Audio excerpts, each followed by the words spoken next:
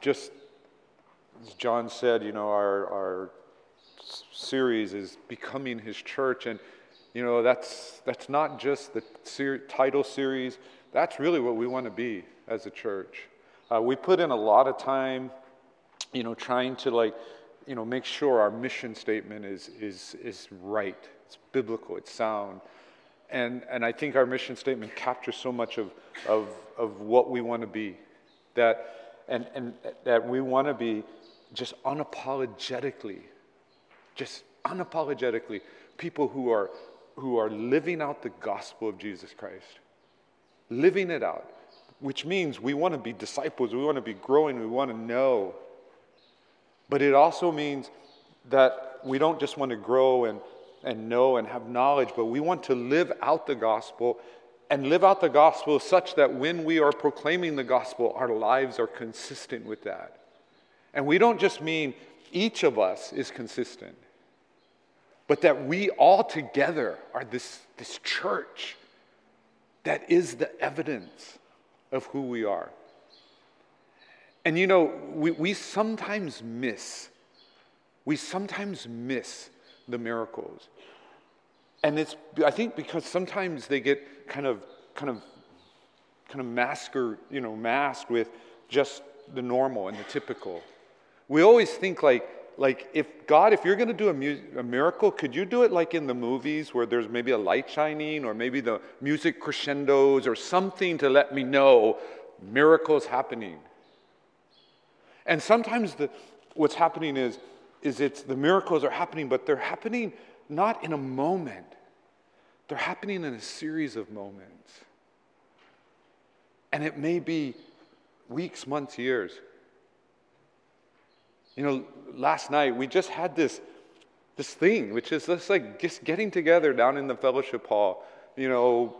Got pounding some mochi, having a fellowship time. And without any real program, something weird happened. Without any program, people just talked to each other. And they enjoyed being together. There wasn't this eye on the clock. And it wasn't just people talking to the same people they talked to, which always drives me crazy. Like, we get the whole church together, and the same Sunday school class talks to each other. It's like, you guys talk to each other every week. Go talk to somebody else. But those are little things that I've seen over the past few years, and especially in this past year. More and more people so much in love with God's word,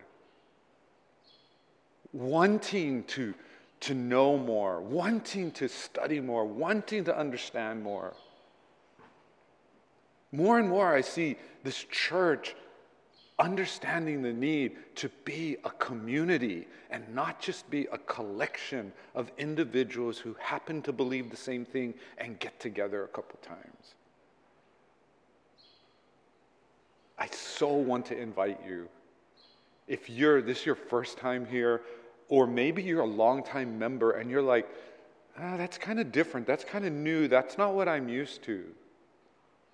Get used to it. Get used to it. That's what it means to be His church. This pen, by the way, and if you want one, please. And if you lost yours, shame on you, but I'll give you another one. There's a legitimate reason to, also is because you can give this out. My wife and I, gave these to you partly because it's a gift, but also because we want you to use it. So we don't only want you to remind yourself of who we are in Christ, this community of disciples of Jesus united by the Spirit, but it's also a way you can give it to someone and say, hey, that's our website. You want to hear the word proclaimed? We got 2 guys on there. One is super handsome and the other's a great preacher. You choose which one. No, I'm kidding. But they can hear the word. You can listen with them. You can say why don't you listen to this one in particular? And I'll listen, and then let's get together and talk about it. I love the fact of what God is doing in this church.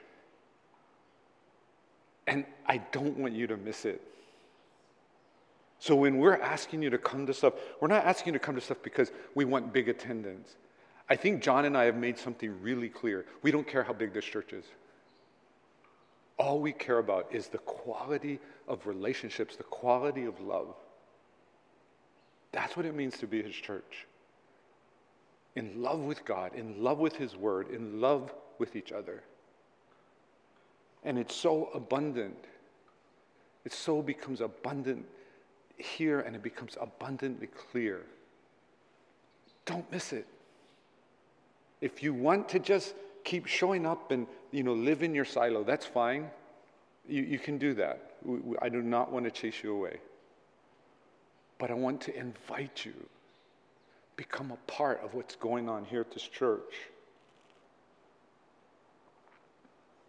Last week we had the first part of this sermon on following God's plan when we don't understand. And we found Paul, and remember, it's Paul going to this, getting this clear message from God. You're going to Rome.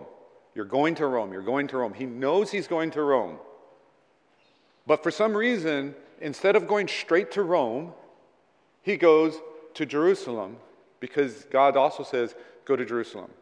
He gets to Jerusalem, and he's going to go to the temple. And part of the reason he's going to the temple is because it's what a good Jewish person would do when they traveled abroad. They would go to the temple to be purified. It's also partly to kind of make peace with the new Christians. There's a lot of new Christians in Jerusalem that Paul doesn't know, and they don't necessarily like Paul. They've heard bad reports about Paul, false things about Paul, and plus he's out there ministering to the Gentiles.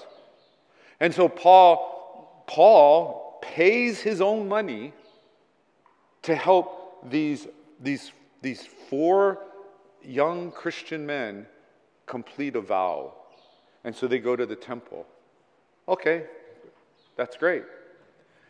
But then Paul gets ambushed. He gets attacked. He gets, put on trial. Eventually, he gets taken from Jerusalem and he gets taken up to Caesarea. And there in Caesarea, he's been for 2 years. Remember, this is Paul who was told very clearly by God, you're going to Rome. And for 2 years, he's been going anywhere but Rome. And now he's been for 2 years in prison in Caesarea. The governor, the proconsul, gets taken out. A new one comes in. And it looks like this process could start all over again, or worse. And so last week, we had the new proconsul, Festus. He's in charge. He's trying to, look and trying to figure out, his job that he has to kind of govern this area. And he sees this case of Paul, and he goes back, to Jerusalem, tries to investigate. He then, has the religious leaders who are accusing Paul of all these things come to Caesarea. And then, Festus has this idea. And part of it is, Festus is trying to do what is right. But part of it is, Festus is trying to solidify his position as the leader. What better way than to take this case that's been going on for 2 years, go back to Jerusalem, and hold a trial that he will preside over, and everyone will get to see what a just and proper leader he is. Paul says, no way. No way. I know what will happen when we go back to Jerusalem. And Paul knows God has called him to go to Rome. And so now we come to this time when Festus is kind of stuck. He doesn't know what to do. So in verse 13 of chapter 25 in Acts, it says this: Now when some days had passed, Agrippa the king and Bernice arrived at Caesarea and greeted Festus. And as they stayed there many days, Festus laid Paul's case before the king, saying, "There is a man left prisoner by Felix. And when I was at Jerusalem, the chief priests and the elders of the Jews laid out their case against him, asking for a sentence of condemnation against him. I answered them that it was not the custom of the Romans to give up anyone before the accused met the accusers face to face and an opportunity to make his defense concerning the charge laid against him. So when they came together here, I made no delay, but on the next day took my seat on the tribunal and ordered the man to be brought. When the accusers stood up, they brought no charge in his case of such evils as I supposed. Rather, they had certain points of dispute with him about their own religion and about a certain Jesus who was dead, but whom Paul asserted to be alive. Being at a loss how to investigate these questions, I asked whether he wanted to go to Jerusalem and be tried there regarding them. But when Paul had appealed to be kept in custody for the decision of the emperor, I ordered him to be held until I could send him to Caesar." Then Agrippa said to Festus, "I would like to hear the man myself." "Tomorrow," said he, "you will hear him." So on the next day, Agrippa and Bernice came with great pomp, and they entered the audience hall with the military tribunes and the prominent men of the city. Then, at the command of Festus, Paul was brought in. And Festus said, "King Agrippa, and all who are present with us, you see this man about whom the whole Jewish people petitioned me, both in Jerusalem and here, shouting that he ought not to live any longer. But I found that he had done nothing deserving death, and as he himself appealed to the emperor, I decided to go ahead and send him. But I have nothing definite to write to my lord about him. Therefore I have brought him before you all, and especially before you, King Agrippa, so that after we have examined him, I may have something to write. For it seems to me unreasonable in sending a prisoner not to indicate the charges against him." So Paul's already kind of living in this bizarro world where things aren't making sense. He's supposed to go to Rome, but he's not going to Rome. 2 years or more have passed. He doesn't really see an end in sight. And then this Festus guy comes along, and he's trying to solve it. He's trying to fix this. But if you look at what Festus is saying, the obvious solution he is not taking. Festus himself has said, "I find no reason to condemn this man." By the way, those of you who know your Bible know that another governor of the same area said the same thing about Jesus. "I find nothing wrong with this man." And we know how that ended for Jesus.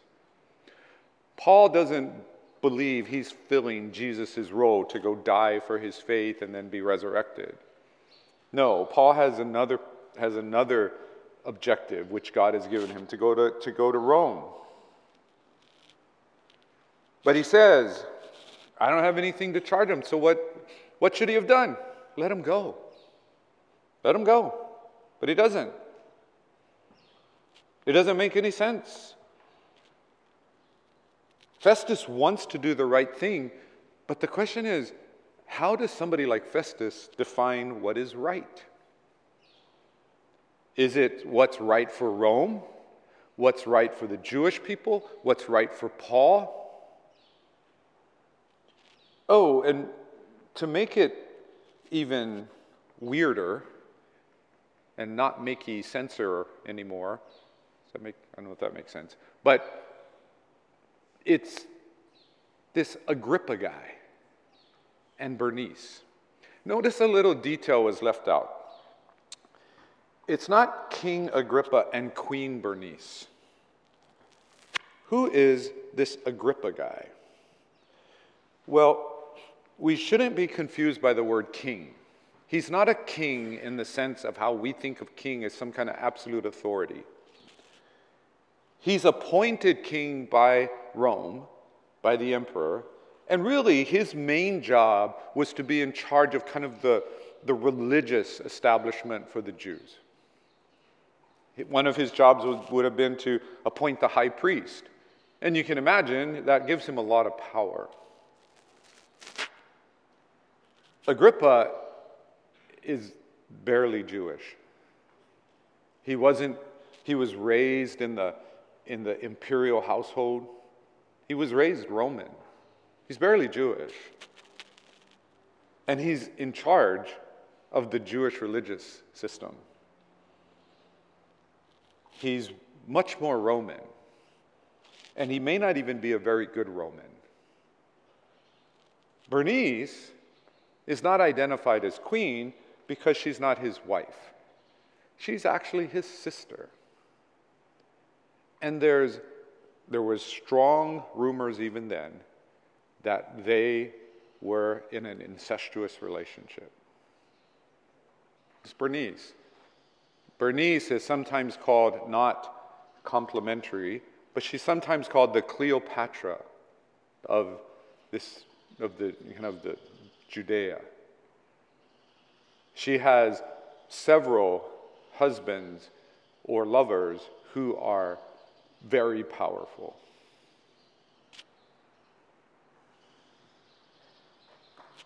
Understand, Festus, Agrippa, Bernice are going to be determining Paul's fate. Does this make any sense? If you're Paul, you're like, really, God? Why didn't you just get 3 monkeys? Why didn't you just randomly pick anybody? You picked people that are so into this whole power structure. They're so into what's in it for me. I mean, look at just that one word.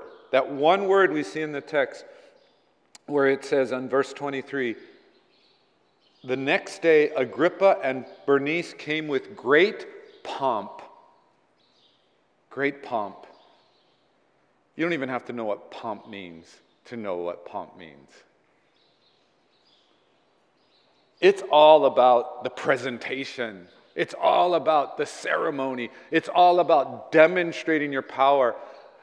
In this day and age, Festus is the more powerful person than Agrippa. But Festus asked Agrippa for help. And Agrippa is not going to lose this opportunity to cash in, right? First of all, I'm going to help Festus. That's going to help me. But I'm also going to make sure as many people as possible know that I'm doing it. So who else is in this group? Well, all the military leaders are there. And all the great men of the city. That guy and his sister lover are going to be deciding Paul's fate. Does it make sense? Not from our perspective. It doesn't make any sense at all. Festus could have let Paul go. Festus could have made up charges. Could have done all kinds of things. But no, now Paul, his path to Rome goes through a decision that's going to be made by Festus, Agrippa, and Bernice. Yeah, it doesn't make a lot of sense. Unless you look at it from God's perspective. If Paul had said, let's go back to Jerusalem, and he's even willing to die for his faith. Okay, he dies.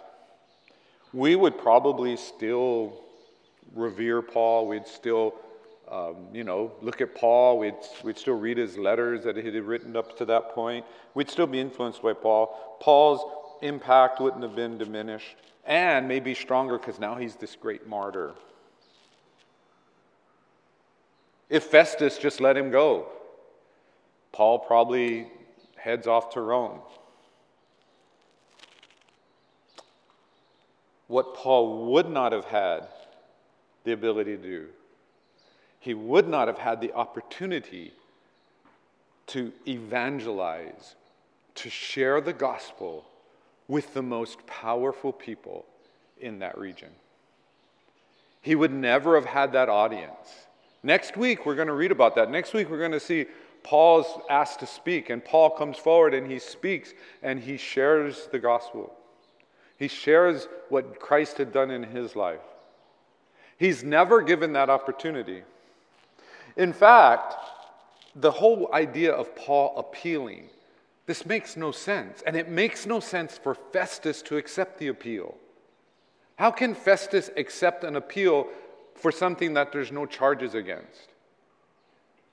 It would be like if you just walked into a court of law and you weren't on trial and you just said, I want my case appealed to the Supreme Court, and the judge is going to look at you like, what is wrong with you? Why are you here? Take him away. Paul doesn't even have charges. Festus met with his advisors. He met with his counsel, and they said, we don't have charges, but he appealed, so I guess we got to send him. Again, makes no sense. Why didn't Festus just go back to Paul and say, hey, Paul, we don't really have any charges.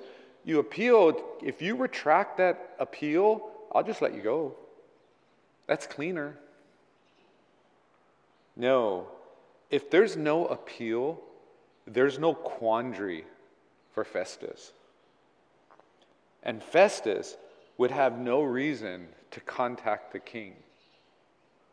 He would have no reason to ask for the king's advice, and there would be no reason to bring this whole group together.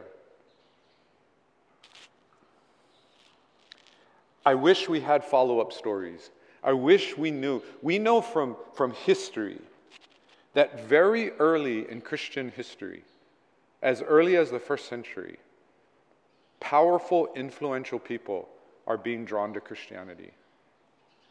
We don't have any follow-up to this. We don't know if any of these people respond. But we know this: Paul faithfully proclaimed the gospel. And he was given this opportunity. He was given this opportunity not because he went the way that seemed to make the most sense. In fact, as we'll talk about next week, Festus pretty much gives him a blank check.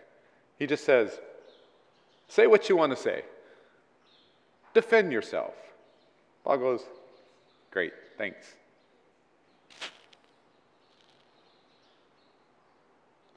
Kind of on a personal level, if you think about this, what if you had an opportunity to kind of meet with the most powerful people in Hawaii? Or you just got to have lunch with the governor. And what if in having this sit down, the question of faith came up?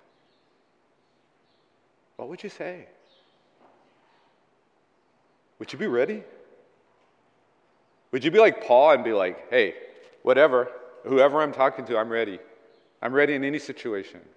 Whether I'm talking to the most powerful person or I'm talking to that jailer in that prison. I'm ready.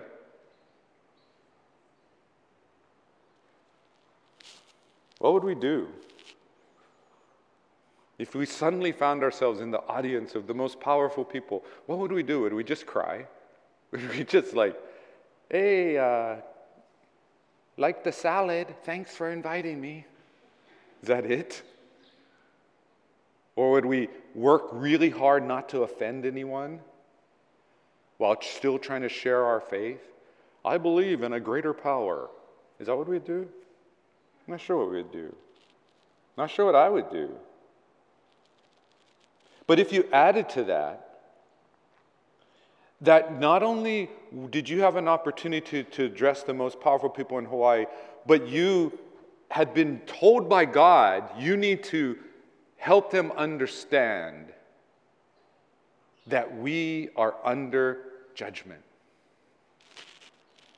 Oh, wait a minute. I thought I'd just get to kind of share the good news of Jesus Christ. Remember, it's not good news unless there's bad news.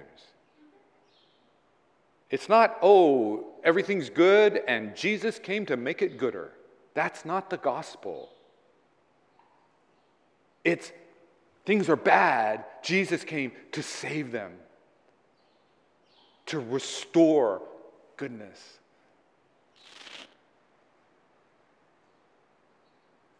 We were talking about this in Sunday school today, that the prophets, Israel's prophets in the past, Jesus quotes from the Old Testament and he says, Jerusalem, O Jerusalem, killer of prophets.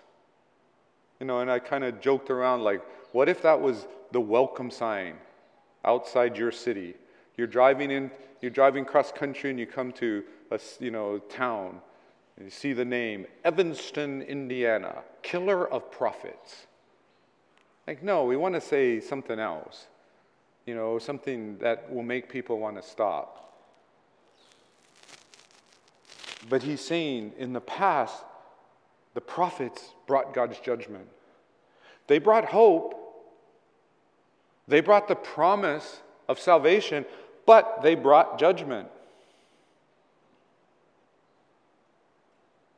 And when you are addressing the people who are in charge, and you are telling them, we're being judged, and we're being judged because of our rebellion against God, and you're in charge of it, that doesn't really go well. I don't know very many people that receive that well. And this even happens sometimes in the church, by the way. In the church, sometimes, people are trying to help. But to help, they got to, first of all, help us understand what the problems are. And we don't want to hear the problems. We may listen to the solutions, but we don't want to hear the problems.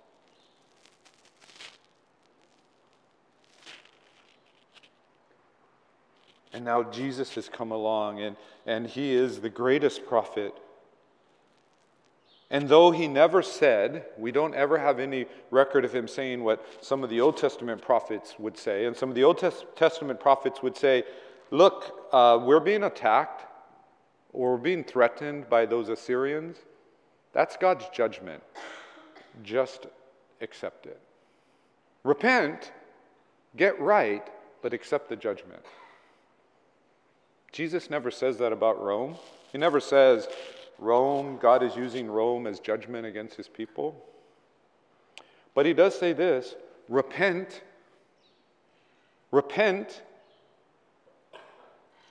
and you will be restored. This was no longer about Jewish nationalism. This was now about God's kingdom.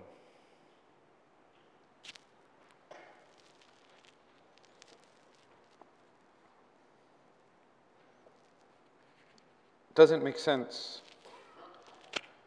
And if we're going to limit ourselves, as we talked last week, if we're going to limit God to just what makes sense to us, we've seriously limited God.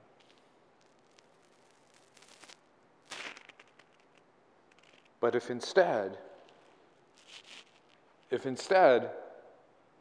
we want to understand that God is ultimately reasonable, He's ultimately rational, even though I don't always understand it, I think that helps us.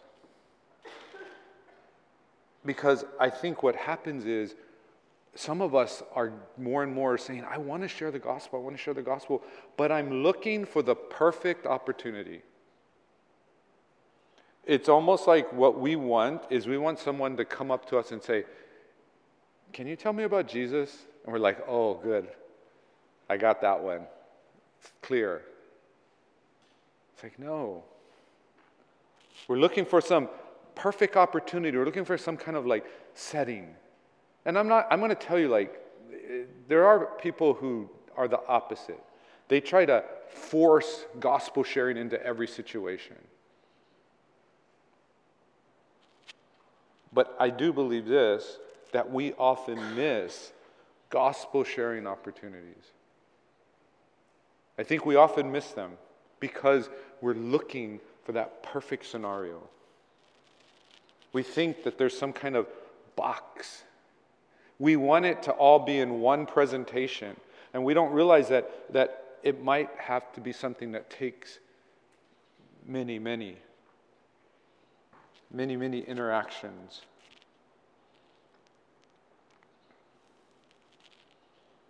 And I think part of our maturing as Christians is that we want to know the gospel more.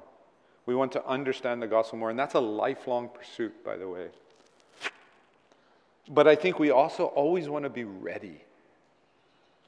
And when I talk about sharing the gospel, I'm not talking about knowing some little plan. The plans are helpful, but I'm not talking about the plan. Next week we'll talk more about this, but I'm talking about being ready to share the salvation that you know, the salvation that's proclaimed in the Word, that was accomplished by Jesus Christ, but that you know it, because you are experiencing it. You can share about the hope that is in you, not the hope that's out there, the hope that's in you.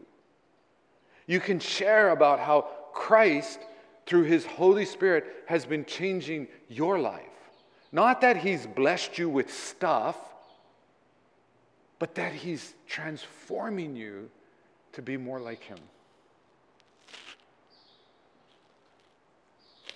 But we often miss these opportunities when we're trying to make sense out of everything.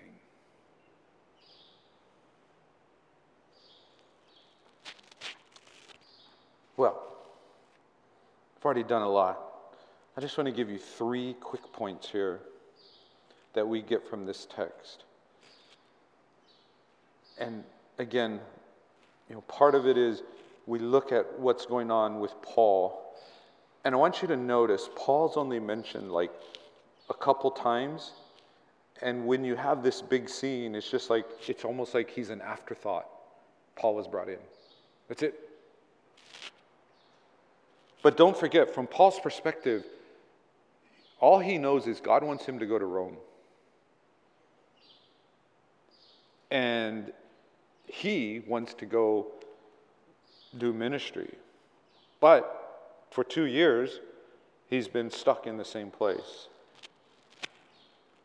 But I think when we get to this scene here, when Paul's brought in, when Paul comes in, and Paul, maybe he knew ahead of time, but maybe not. Maybe when he comes in the room, he looks up and he sees Agrippa.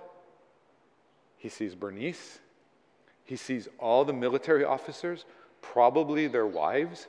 He sees all the influential men, probably their wives too. And he sees this group, and he hears Festus say, "Okay, speak to them."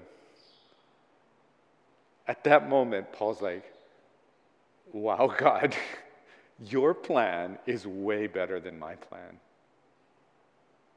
Your plan is so much better than my plan. My plan was, what's the fastest way I can get to Rome? I couldn't have asked for more than to be standing before the most powerful people and being given just freedom to say what I want to say." It's awesome. Your plan is so much better. And at that moment, it's that fulfillment, and it's great. But all the way leading up to that moment, what did Paul demonstrate to us that we need to demonstrate when we're trying to follow God and it doesn't always seem to make sense? And one is, as we talked about last week, to understand that no matter what we think, God is always in control. He is sovereign. Nothing's out of control. Nothing surprises God. He's in control, which means we need to trust him. We also need to know that God doesn't, I want to say this, well, I was going to say it nicely. Not going to say it nicely. God doesn't trust you, okay? God doesn't trust you with the whole plan. Because what happens when we even get a part of the plan? Then we want to just go, okay, God, got the plan. See ya. I'm going to take care of it. What if he gave us the whole plan? We'd be like, all right, God, I got the whole plan now. You can go do whatever gods do, and I'm going to go do it. We would try to manufacture it. We would be like Abraham and Sarah and like, oh man, we don't have any babies. We're getting old. Let's figure out how to have babies. Well, here's a way. God doesn't trust us with the plan. Plus, I think if he gave us the plan, we wouldn't really understand it. We can only understand it piece by piece. Don't assume you have the whole plan. In fact, don't even assume you have the plan. Remember, for Paul to know he was going to go to Rome, he had to have a vision from God. But do know this, God's plan is better than your plan, better than my plan, better than our plan. And know that even if we only know a piece of it, we know that in that piece to be faithful. Just as Paul was faithful. Paul continued even where he was to do ministry, to love, to teach. He kept doing it. He kept being faithful.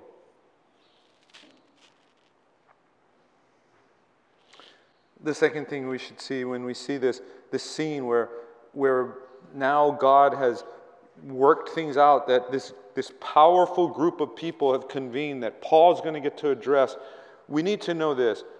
God's plan, if you're confused about God's plan, it's always about the gospel and it's always about his kingdom. God's plan is not simply to bless us.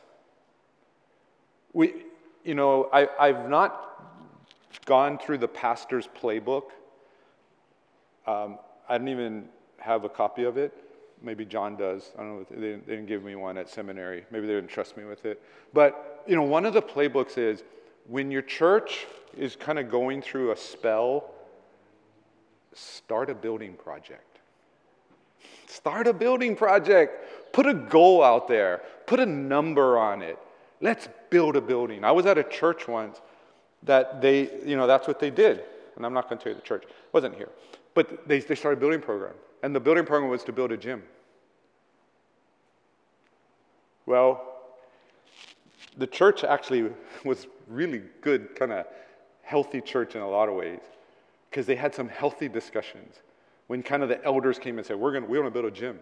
People are like, should we be building a gym for ourselves?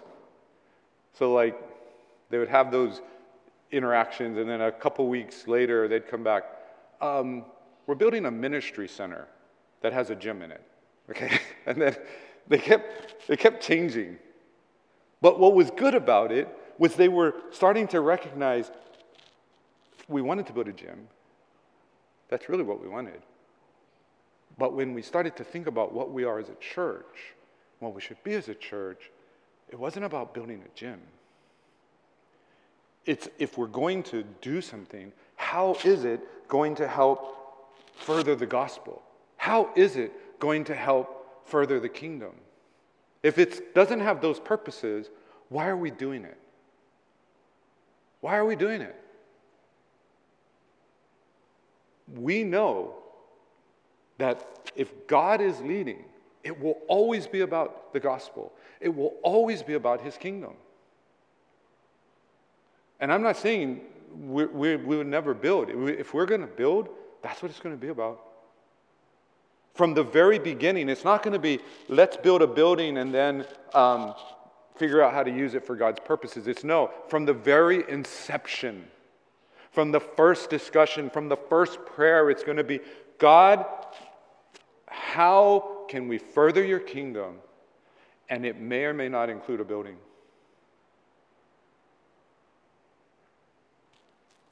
But that's one of the ways, people like churches try to re-energize themselves. Not me. I want to re-energize us if we need to be re-energized by us becoming more and more in love with knowing God's word, knowing the gospel, wanting to live it, wanting to know God more deeply, know who Jesus is. How can we lift him up? How can we make his name great, not our name great?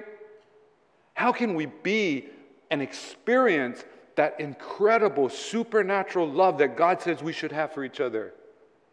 And I don't care if we do it across the street at Petrie Park, if we're all crammed into my house, or we're here or anywhere else. I don't care. Doesn't matter. Doesn't matter how many. Doesn't matter how nice. Because that's what matters. If we're going to be his church, his kingdom, his plan is always about his gospel. It's always about his kingdom. And that still can be confusing because sometimes we can have 2 or 3 options that seem to be all supporting the gospel and supporting the kingdom. And the only other advice I could say to you in that is to say, follow God's love. Follow God's love. And sadly, there are some times when people are on the side of doing what's right and doing what God wants, but without love. And we get caught. We're like, that's right. They're right. They have the right beliefs. They have the right plan, but they're absent of love. And over here, these guys are all lovey-dovey, but they're totally wrong. What am I going to do? And anybody who's been in church for any period of time, you face this. You need to follow truth. You need to follow what's right. But if one side is wrong and but they kind of seem to have love right, the other side is right, but their love is wrong, don't choose a side. They're both wrong. Make a third way. Make the right way. Stand for truth. Stand for the gospel. Stand for the kingdom. But do it immersed in love. I was doing action points. I don't have one for every point, but let me just give you one for this. If you want to be this action point, that his plan is always about the gospel, it's always about the kingdom, then what we need to do is we need to get ready. We need to be ready. If you're not ready to share the gospel, and if I'm following God and his plan, it's always about the gospel, it's always about the kingdom, get ready. If you are ready, then don't just be ready to share. Share. Every opportunity. And as I said earlier, it's not just about knowledge. It's about living consistently with the gospel we are professing. And then the last point. The last point is, again, you see this scene in verse 22 through 27 where all of these people have been gathered. And the way Luke describes it, Paul is just tiny. He's small. Paul was brought in. It's all about Festus talking. It's all about all these important people who've come. And here in this pompous, almost outrageous scene, this huge show of power by Agrippa and Bernice and Festus, God has gathered them because of his grace. He is full of grace even for the pompous and the arrogant and the immoral. He is full of grace. He gives them this opportunity to hear from perhaps the greatest representative and the greatest communicator of the gospel. They get a personal audience with him. These people that are supposedly so powerful, so sophisticated, so educated, they get to hear the gospel from this Paul, who's a Roman citizen, but also deeply educated in Judaism, who is this pioneering, adventurous, go out there, man of faith, go to all over the empire. They get a personal audience with him. God, full of grace. These hypocrites, these Bernice and Agrippa, in this, in the midst of this incestuous relationship that even the rest of the Romans found kind of disgusting. God loves even them. It's the Bible verse you always see that I think, unfortunately, the more we see Bible verses, the less we understand them. But you always see it at, football games. I think it's kind of come out of not as popular, where people are holding up John 3:16. And God so loves the world. So loved the world that he sent his only begotten Son, that whosoever believeth. The gospel in a nutshell, the gospel now, opportunity given to the most powerful people here. God, full of grace.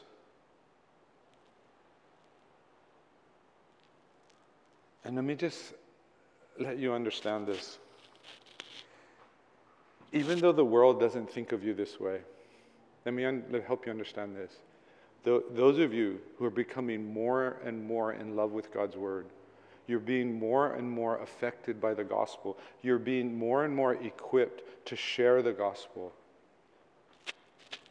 You are God's grace to this world. God loves this world so much that he leaves you in it to present the gospel. The world might think you're an irritant. The world might think you're a pest. The world might think you're stubborn. Let me tell you, if the world thinks that, it's not a curse of the modern age. There's a letter that was found, I think it's from the 2nd century. And it's a Roman citizen writing to another Roman citizen. And I think it's a woman. And she's complaining about Christians. She's like, you know what these guys do? They just walk up to you on the street, and they're not even in our same social class, and they start talking to you. And they start acting like they know all this stuff. They're not even respecting our social norms. Now, we know a lot of Romans became Christians. But at the same time, there are a lot of Romans that were irritated by Christians. But understand, you are God's grace to the world. Because you can bring the gospel into any situation.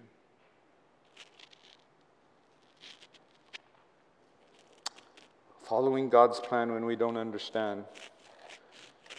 Sometimes God provides little lights or steps ahead.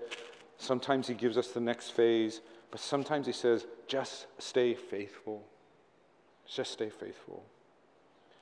And wherever you are, live the gospel, know the gospel, share the gospel.